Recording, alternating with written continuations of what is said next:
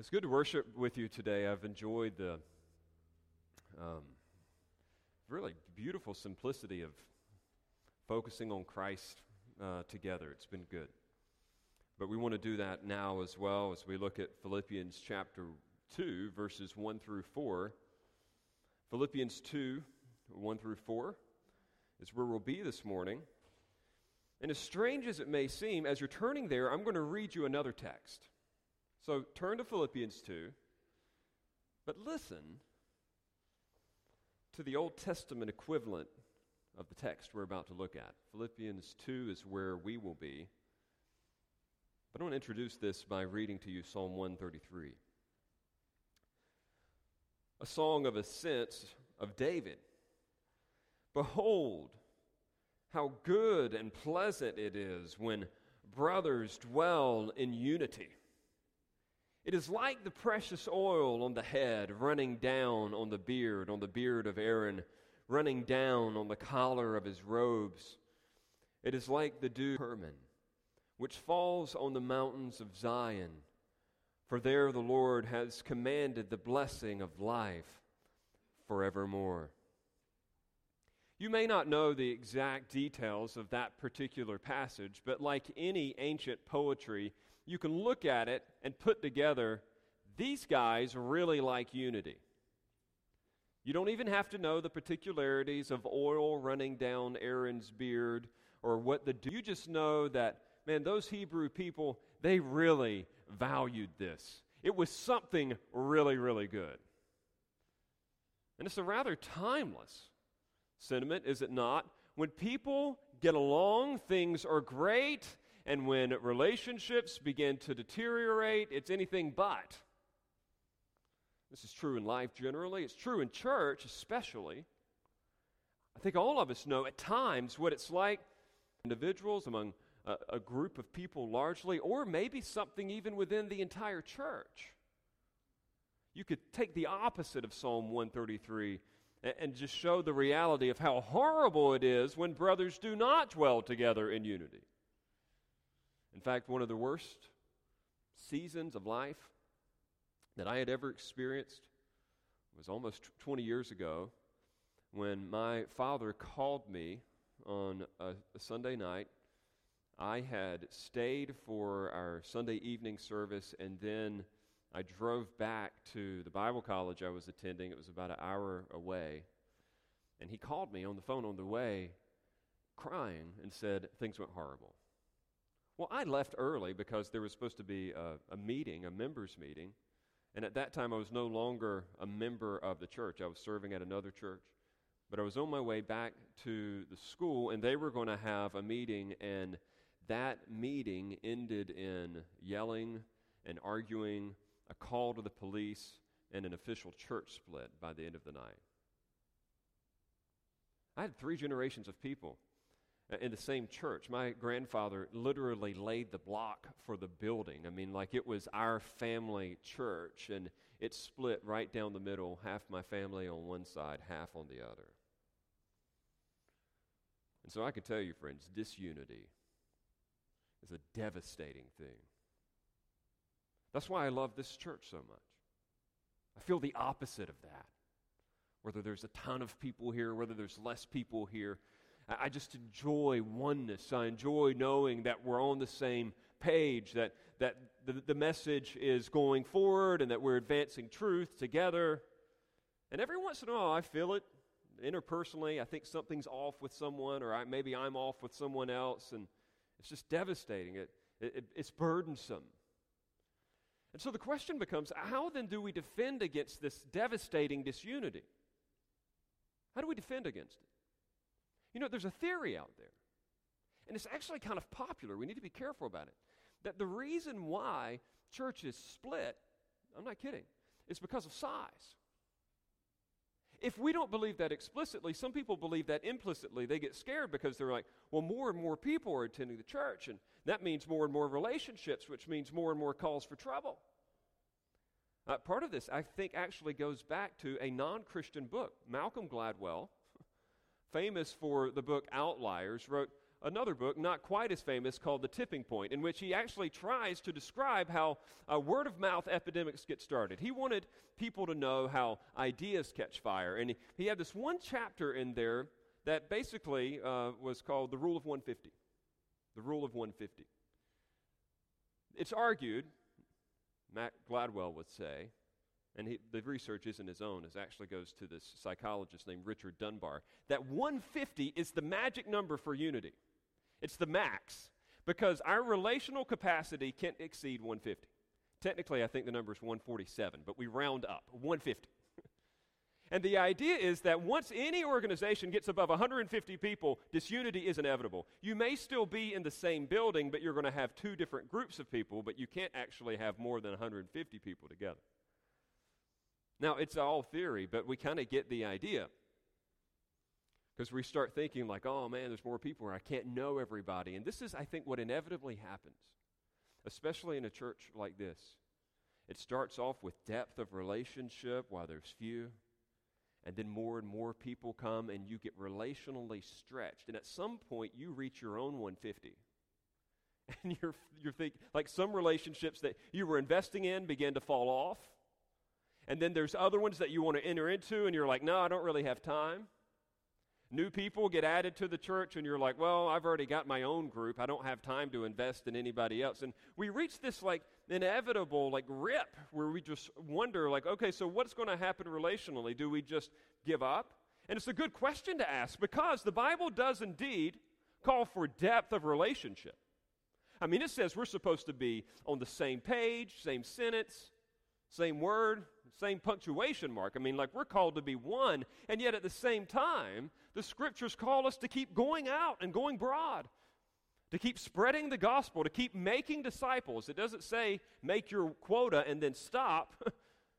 We're called to go deep, we're called to go wide, and we inevitably feel the stretch, and we wonder, well, what do we do? It seems as if the mandate that God has given us is an inevitable recipe for disunity. But friends, I'd have you realize that Paul does not actually see size as the primary threat of disunity to a church. 150 may be Dunbar's number, but it's not God's number. He doesn't have any numbers in mind. Paul, and all the things that he's concerned about for the church at Philippi, for example, none of it has to do with its numerical growth. The greatest threat to a church's unity isn't its size, but it is its selfishness. It's selfishness. That is a threat to unity. It's interesting that as Paul has been addressing the Philippians, he is writing to them as a healthy church, one that you would love to be a part of. I mean, so far, as we've made our way through chapter 1, have you seen any major concerns about this church? I mean, sometimes he writes to a flaming dumpster fire. You know, like Corinth, man, things are bad there. Or you look at Galatia and you're like, goodness sake, man, they're like giving up the gospel. But when you read the book of Philippians, you're like, wow, these are some pretty good people. You think that all is well. I mean, he's commended them for gospel partnership. It's a friendly letter. He says that he gets joy every time he prays for them. Like he just gets these great feelings and this vibe. I mean, these things are good. They're all going to be advancing the gospel together. They're his primary supporters. And you're just thinking like, this church is perfect. There ain't nothing wrong with this thing. But there is something. He does have one thing. It's not the biggest thing on the radar. It's something that he actually wants to defend against. And that is this very issue of disunity. When you go over to Philippians chapter 4, verse 2, you're going to see some specifics.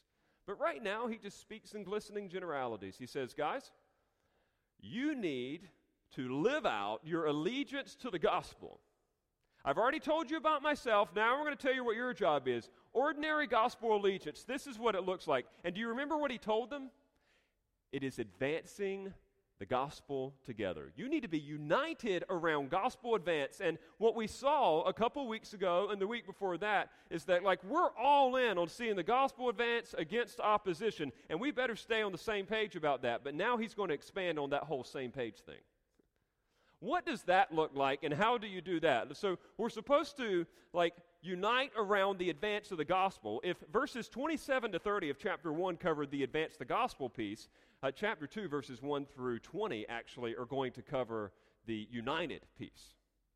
Because it's one thing to advance a united front against an enemy. It's something else entirely to remain united internally with one another. Verses 27 through 30, external advance of the gospel. Verses chapter 2, verses 1 through 20, it is the internal expression of allegiance to the gospel. So today is simple. It is a message on unity. What it is, why it matters, most importantly, how we keep it. And if you're taking notes today, I'm actually going to give you some little points ahead of time that might help organize this discussion, at least the way Paul lays it out. What we have here in this text we'll see is the motive for unity, the mission for unity, the method of unity, and the model for unity, which we're going to cover next week. So just 4 little M's: motive, mission, method, and model. Motive, mission, method, model. Motive for unity. So what is going to energize our oneness for one another? Well, verses 1 and 2 pointed out it is just God's grace already experienced in our life. If we've experienced said grace, we're going to show it toward one another and get along. That's my summary of those 2 verses. But let's see the way Paul says it. Look at verses 1 and 2. So if there is any encouragement in Christ, any comfort from love, any participation in the Spirit, any affection and sympathy, complete my joy by being of the same mind, having the same love, being in full accord, and of one mind.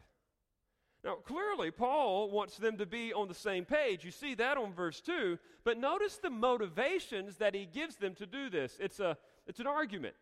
He keeps using the word if. You want to be fancy about it, what kind of argument this is, or what kind of conditional sentence this is a first-class condition. It assumes something to be true for the sake of making a point. So let me illustrate this style of argument, and then I want you to see how it plays out in the text. So using a first-class condition would be like a father talking to his daughter saying, if I know anything about boys in high school, you will not be dating until you're 30. I didn't even say 19. I said 30. If I know anything about boys in high school, there's your if, but guess what? It's assumed to be true. And I do know what boys in high school are like. You will not be dating until you're 30. Paul is assuming what he's about to say to be true. He's going to say, if these things are true, and they are, it would only make sense then that we would live as one. So what are these underlying realities, these motives for this type of unity? Well, they're pretty simple. The first one is, if there is any encouragement in Christ. If we've received any encouragement from Christ, if we've been built up by Him in any way, if we have been encouraged, if we've been pushed along by Christ, if He's given us comfort in the face of opposition, well, it would make sense that we would get along. There's the next one. If there's any comfort from love, the assumption is that this is God's love. If God's love has provided any comfort for you whatsoever, it would only make sense that you will get along. If you know what it's like to receive God's tender love, you will show this to one another. A song that we sing from time to time here, not that much, but it captures this theme well. This is the second verse of Beneath the Cross of Jesus. Listen to this. Beneath the cross of Jesus, His family is my home.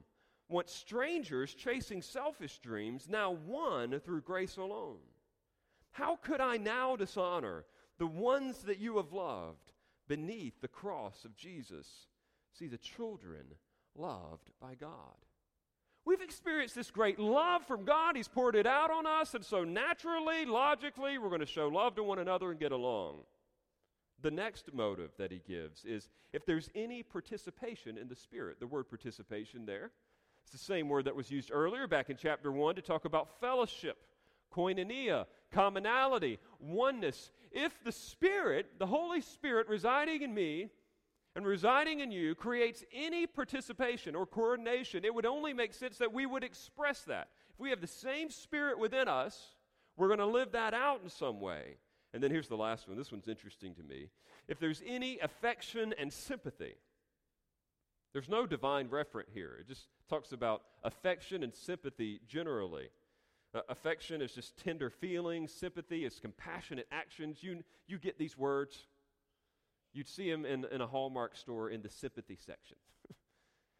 If any of that exists anywhere, it should at least exist within the church of God. If it exists anywhere at all, if there's any such a thing on this planet as affection and sympathy, it would naturally be expressed in a relationship within a local church, is what Paul is saying. And so you've got it, if this, if that, if this, if that. Because God has shown his grace toward us, here's what would make sense, Philippians, that you complete my joy by being united. By being united. It's interesting. He actually doesn't say, if you do this, since these things are true, you need to be united. He puts it in very personal language. Remember, he's close to them. He's friends with them. And what does he say? Hey, complete my joy by being united. You know what that does? It softens the blow a little bit. It would be easy to think that any time some type of pastor or leader is talking about the issue of unity, that, the glue is coming undone. Like the house is about to burn down, like something major is going on. But Paul, he's not angry with them.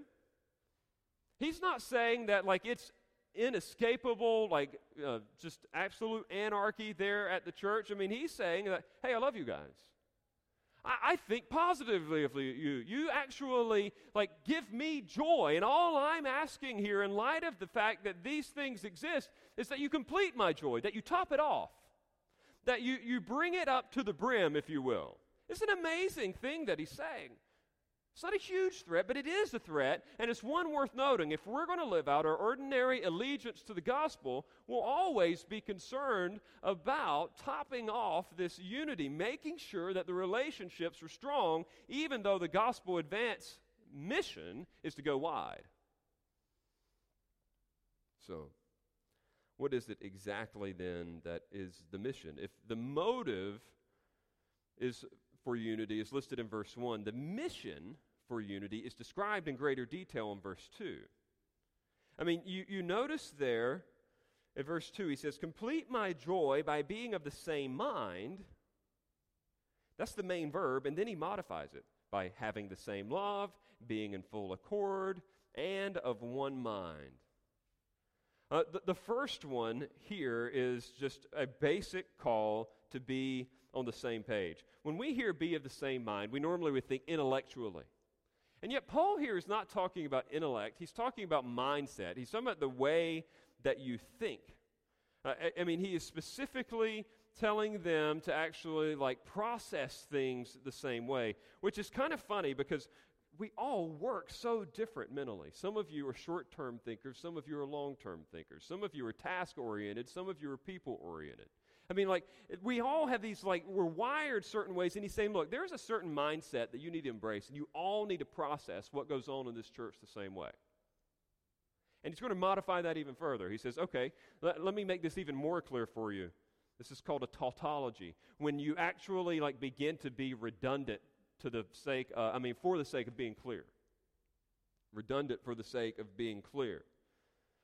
So, we do this all the time. Maybe last time you invited someone to a birthday party, you put on the card, please RSVP.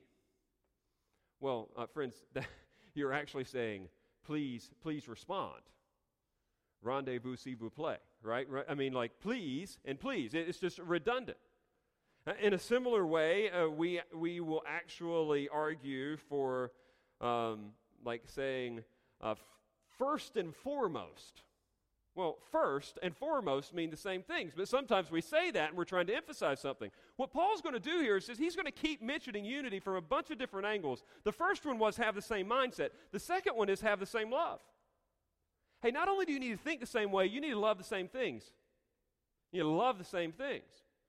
And now he's going to add another one. He says, of one accord, depending on your translation. I love the literal Greek here. Being of the same soul, have the same soul. Man, you're definitely on the same page if your soul is the same. I don't even know what that practically means. All I know is it means you're pretty together. So you have the same soul, you have the same love, you have the same mindset, and then notice that last thing it actually says in the text. And of one mind.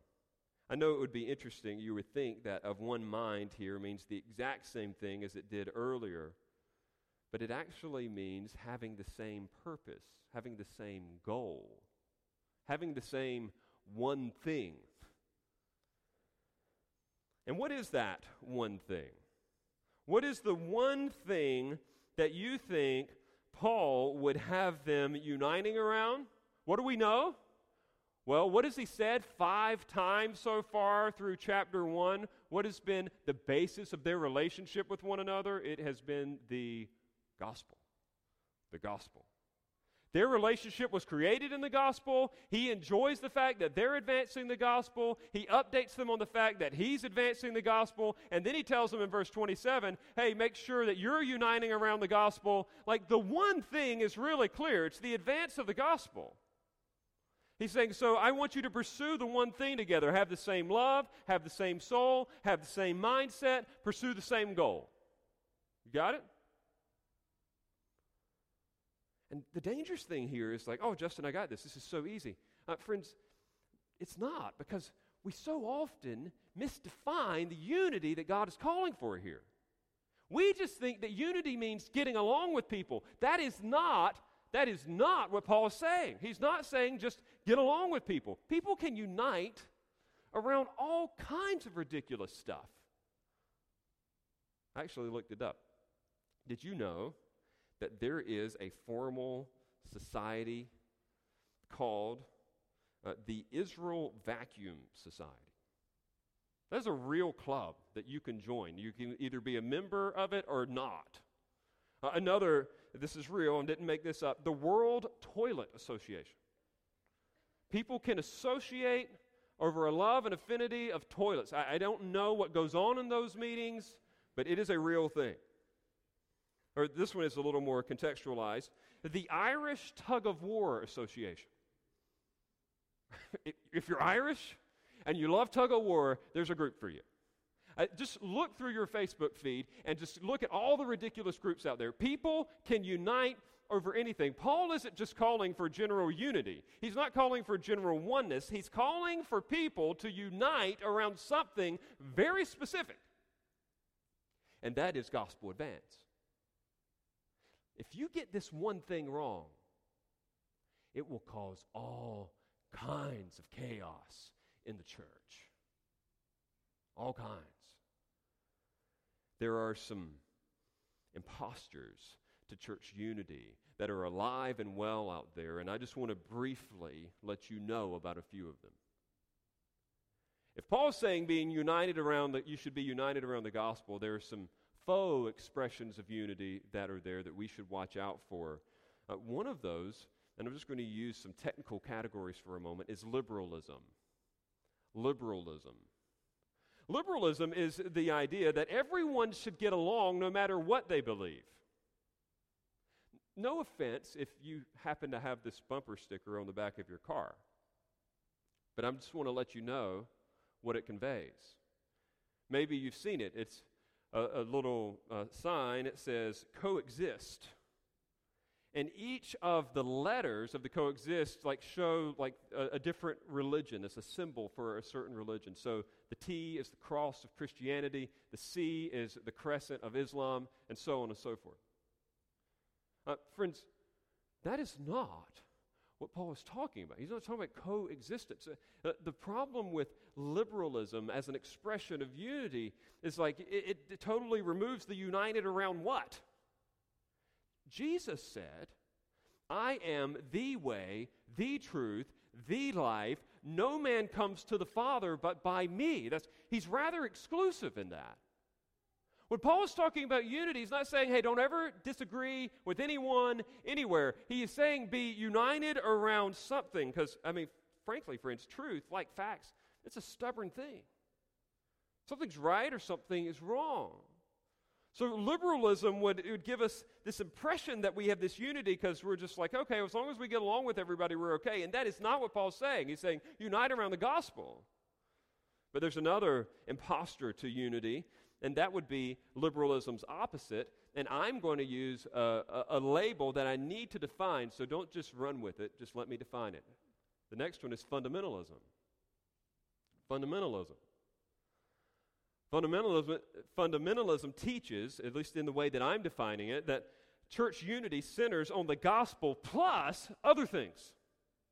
The gospel plus other things, normally conservative values of some kind.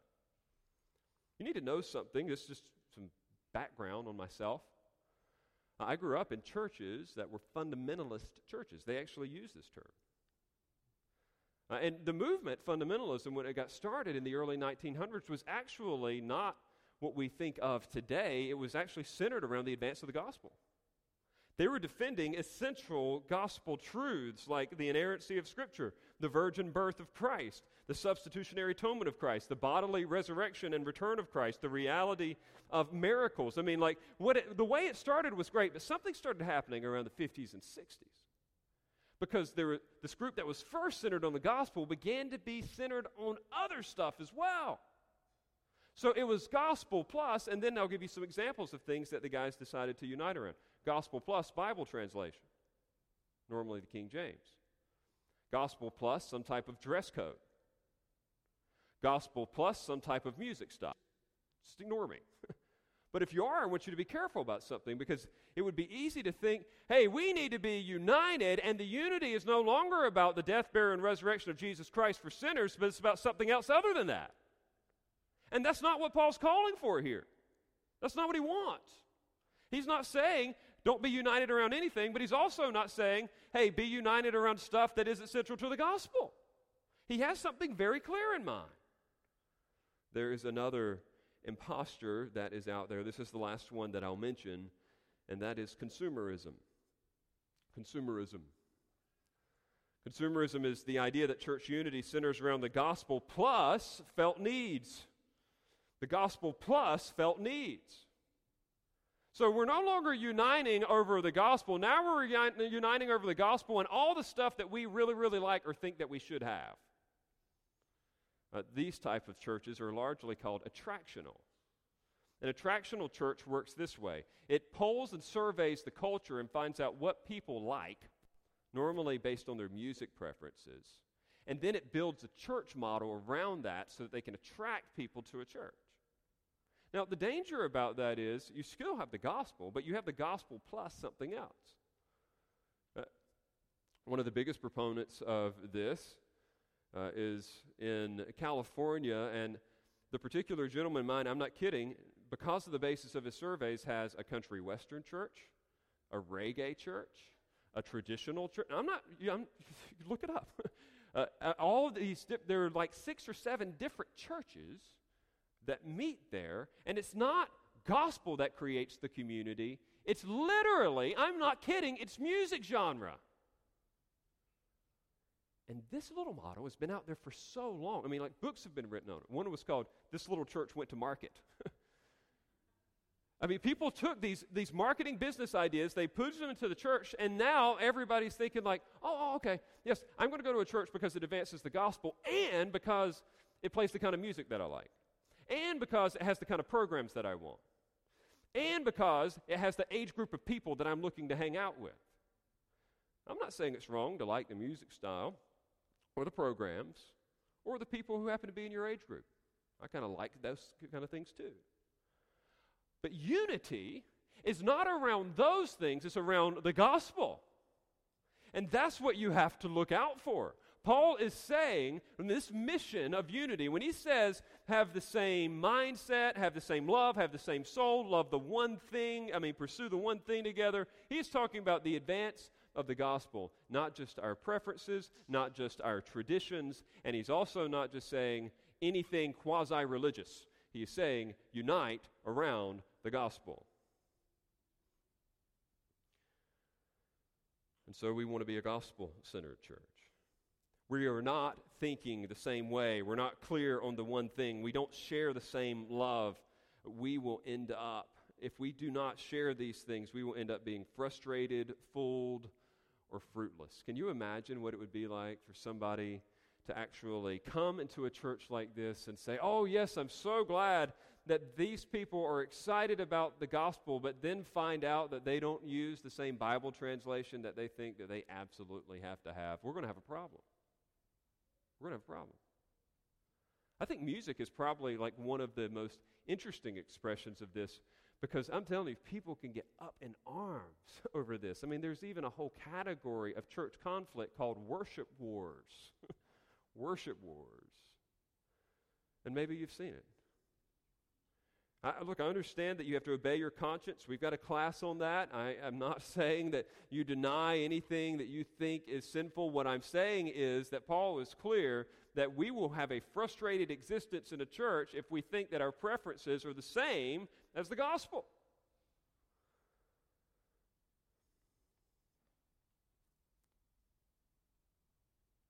We need to move on. We've seen the motive for unity, the mission of unity. Now let's get a little more practical. What's the method? What's the method? How do we go about that? Because as you hear me talk, you may lean more toward the fundamentalist side of things. You may lean more toward the consumerist side of things. You may lean more toward the liberal side of things. And now we're all supposed to just get along? Justin, how does that work? How do you mix oil and water? I don't know. But Paul seems to know how people from different backgrounds and different personality types and different ethnicities and different educational experiences can get along, and they all come out in verses 3 and 4. Here it is. Here's your method for unity. Verse 3, do nothing from selfish ambition or conceit, but in humility count others more significant than yourselves. Let each of you look not only to his own interest, but also to the interests of others. So how do we get along? Well, here it is.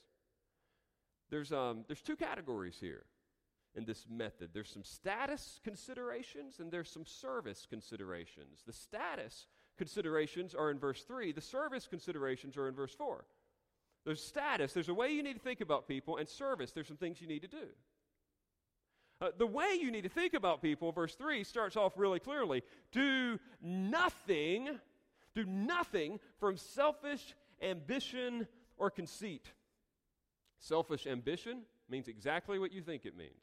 It is the idea of trying to get ahead of another person. Remember a few weeks ago I told you that story of the guy who pulled beside me at the stoplight.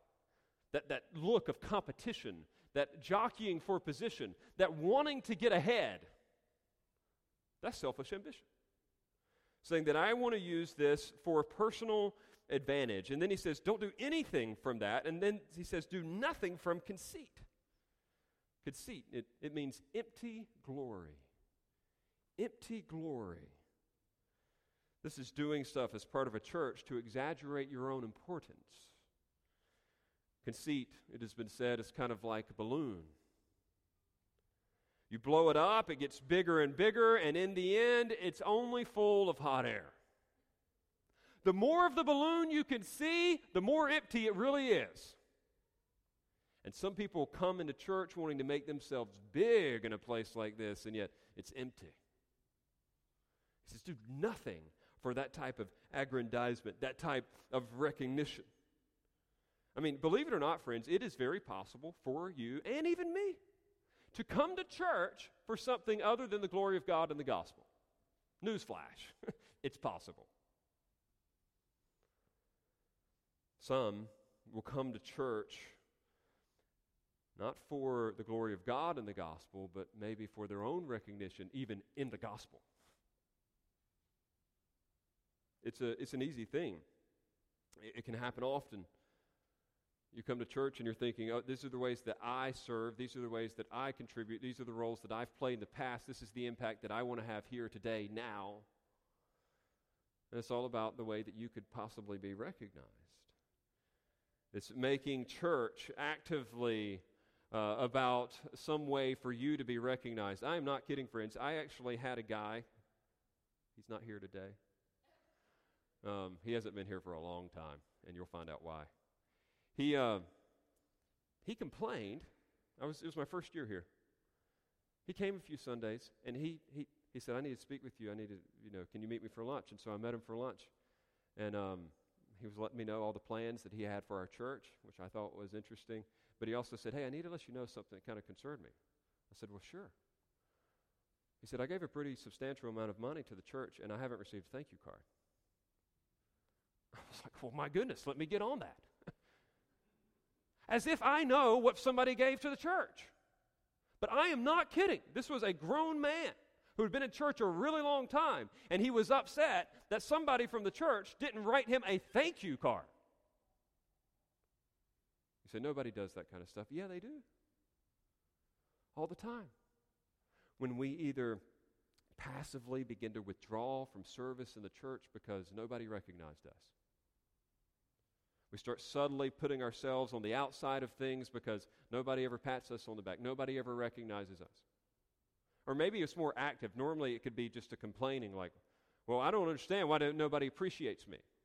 Sometimes it's only verbalized between spouses. Sometimes it can be verbalized even in a small group. Like, man, it's like people don't even appreciate what we do around here. Look, you should be appreciated. And I'm not saying that I don't write thank you notes.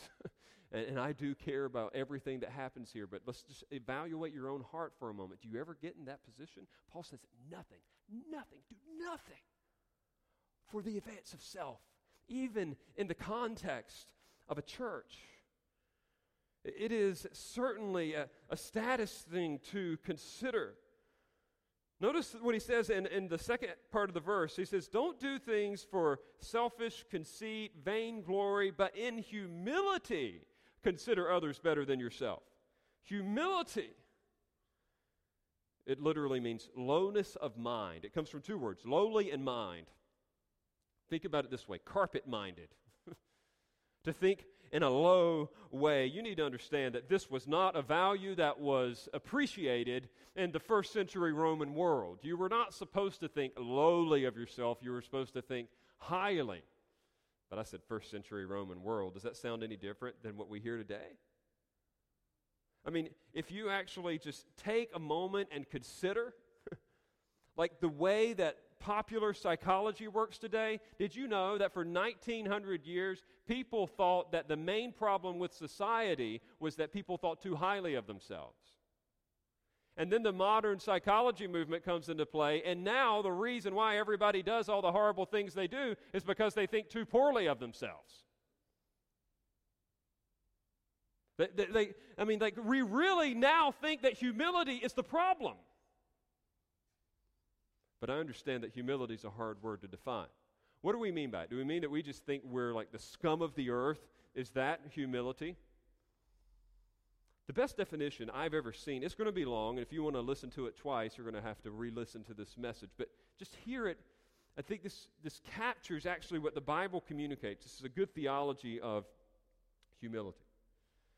It's from Marcus Bachmuel. He writes, instead of pursuing their own prestige, that strangely addictive and debasing cocktail of vanity and public opinion, the Philippians are called to humility, the lowliness of heart which agrees to treat and think others preferentially.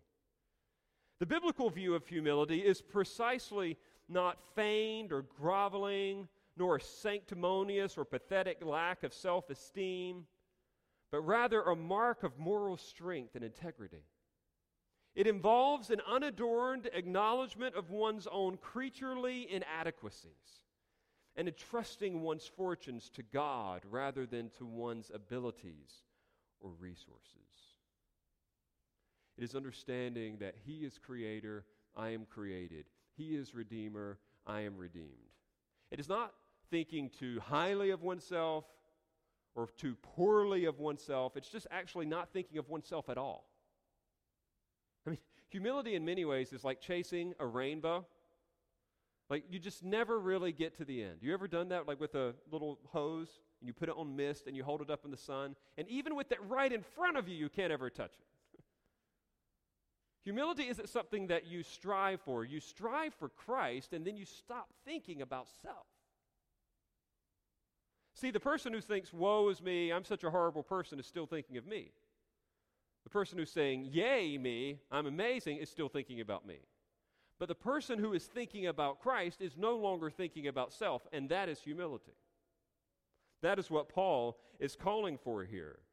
I mean, Christ demands it. He says, look, you just need to understand that you are not the greatest. Don't pursue greatness, but be the servant of all. Matthew 20, verses 24 to 28. That's what greatness looks like in the kingdom. In the passage that was so beautifully read for us earlier in Romans 12, verses 3 through 8, it's the same thing. He says, hey, don't think extravagantly of yourself. Think soberly. Think soberly. Understand that you're a part of a body. You're not the total package. This is why Augustine would write, the church father, the theological giant, in a letter to a student, I wish you to prepare for yourself for ministry in no other way of seizing and holding to the truth than that which has been prepared by God. So what is the one way that Augustine would have this guy prepare for ministry? He says it this way. In the first part, it is humility. The second, humility. The third, humility. And that humility, friends, enables us then to count others more significant than ourselves. That's that last part of the verse. You see it there? In humility, count others more significant than yourselves. If selfish ambition and vainglory are sure bets to erode relationships within the church, then the surest safeguard of a healthy church is then to consider others as more important than oneself. Friends, we do this all the time. We consider others to be more important, typically when driving, under special circumstances. Now, we normally consider ourselves to be most important when driving, as evidenced by our frustration anytime someone else cuts us off. But there are special circumstances, there are unique times in which we, generally speaking, will defer. And that is under two. One is when a siren comes blaring by, and we naturally pull over to the side of the road. Why would we do that? Because we understand by virtue of those lights and those noises that whatever's going on in that vehicle is more important than what's going on in my own. And I don't know if it happens here, but at least where I grew up, there was another condition, and that was a funeral procession. An honor would be given to a family as a car would make its way to a cemetery with police escort, and it didn't matter what was going on. Most people pull over to the side, and they would let those people pass. Why? Because they know what was going on there was what's more important than what was going on in my own car. That's what it means to consider others more important than yourself. It's almost as if you go into a church with this mindset. Everybody else has a blaring siren. Everybody else is under police escort. Yes, I have stuff that I need to do, but I'm just going to assume that if they didn't speak to me, or if they did something contrary to what I wanted them to do, I'm going to assume that whatever was going on in their car was more important than what was going on in my car. I just give them the Christian benefit of the doubt. And he's saying it would take humility to do that. That you can only do that if you are like checking self and considering others. That mindset will protect against disunity in a church. So there's some status considerations where we just come in and we assume, yeah, man, what's going on in their lives is really, really, really important. But there's also some service considerations. It's not just our status, like the way we view the other people in a church. It's also our service. There's some practical things. Look at verse 4. It's very simple. He says, let each of you look not only to his own interests, but also to the interest of others. Do not look out for your own interest. I love the term look out for. Guys, you'll like this one.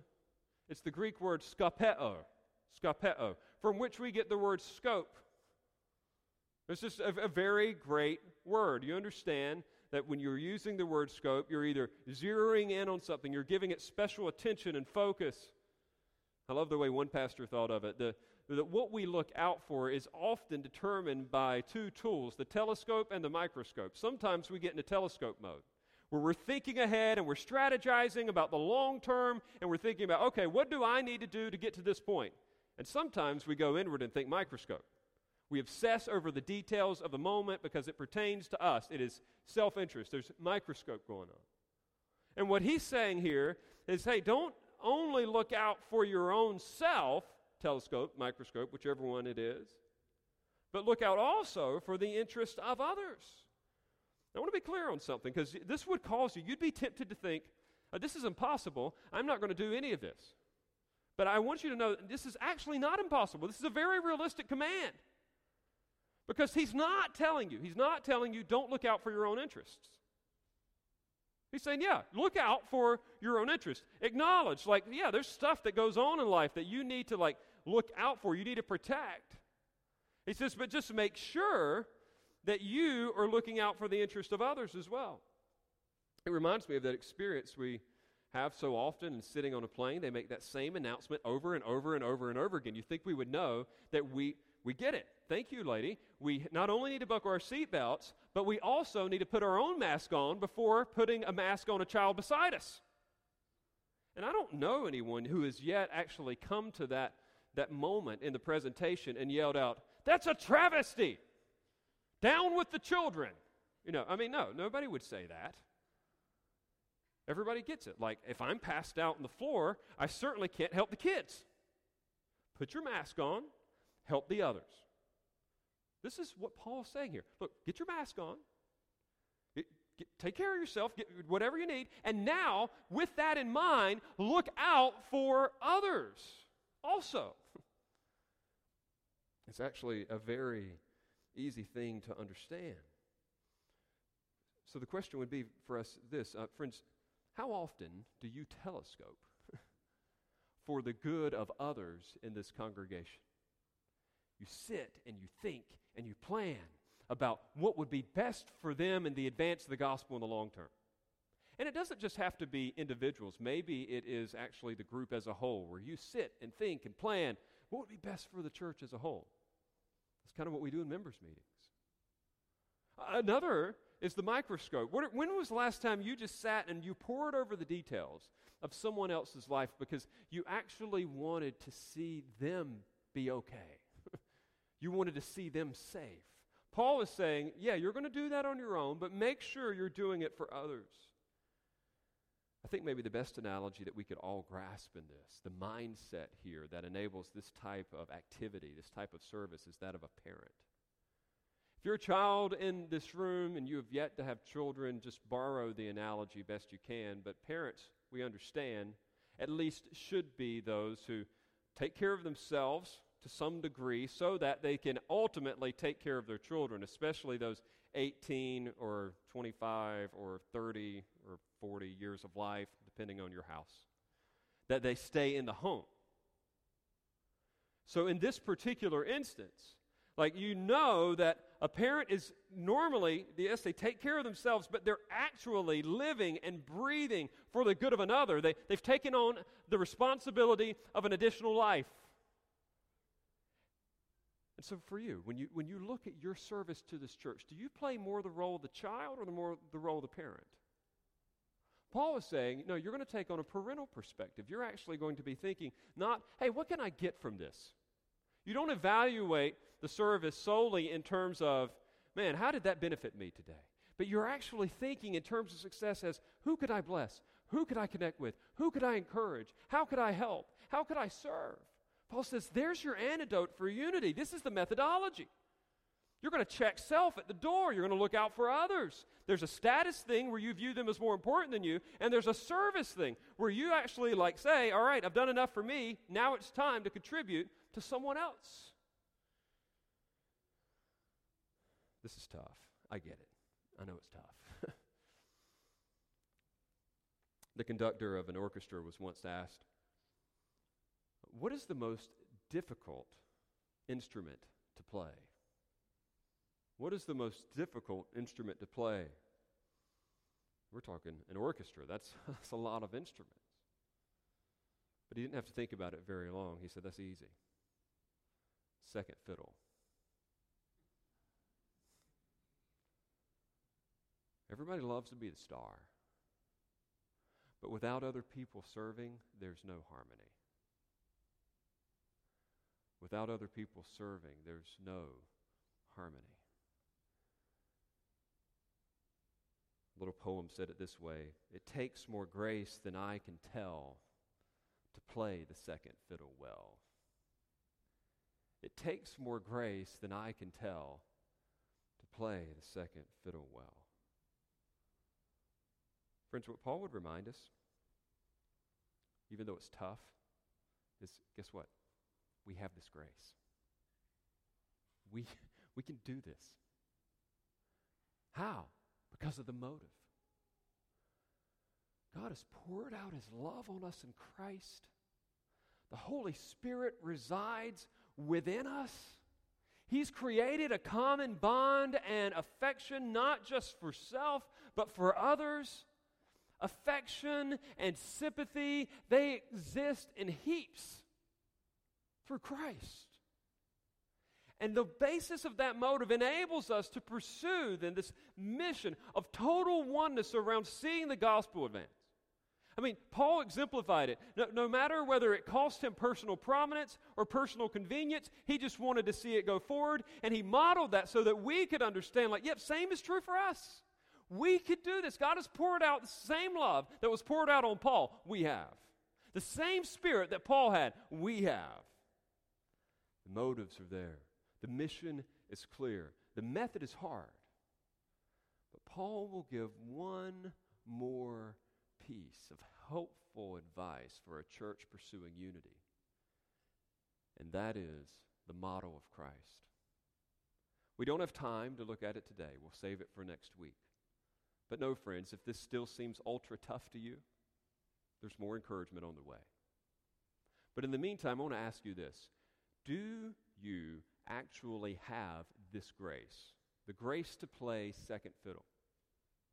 Have you been included in Christ? Have you received the love of God poured out generously through the life and death and burial and resurrection of Jesus Christ for all who would believe in Him? Because you will never fit in to where God intends for you to serve, to be what God intends for you to be, apart from depending on His Son alone. Do you have this grace? Number one. But many of you do. And so the second question would be this: are you leveraging this grace? Are you using this grace actively, ongoingly, regularly in this congregation to actually pursue others, to care for them, to nurture them, to actually contribute to them and not just be contributed to? This isn't a guilt thing, it's a grace thing. Once more, God has been so kind. It would only then make sense that we would pursue this type of oneness with one another. And so if you're struggling, let's pray. If you need more than that, let's revisit this again next week with the model of Christ and see what the Lord does. Let's pray. Father, thank you so much for the kindness that you've shown us in Christ. There is encouragement in Him, or there is comfort that comes from His love. There is indeed, Lord, this richness of fellowship that we enjoy in the Spirit, Lord, affection and sympathy. Lord, they are there. And so in light of that, Lord, we get to now live this out with one another. Lord, what we've experienced vertically, we now get to reflect horizontally. It is a joy. And so I pray that we would live that out. I pray that you would protect the unity of this church for decades. But Father, if there are some here who may be united around the wrong things, Lord, adjust their heart. If there's some who are not yet in Christ, we pray they would be. We pray that they would trust in you, that they would turn from their sin. And for those who are already in you, for those who are already a part of your church, Lord, we trust that, Lord, you will encourage us for this monumental effort of playing second fiddle here to Christ, where He should be the focal point, where He is the center of all that's done. May we see that He is truly better than anything we could hope or desire. And it's in His name we pray. Amen.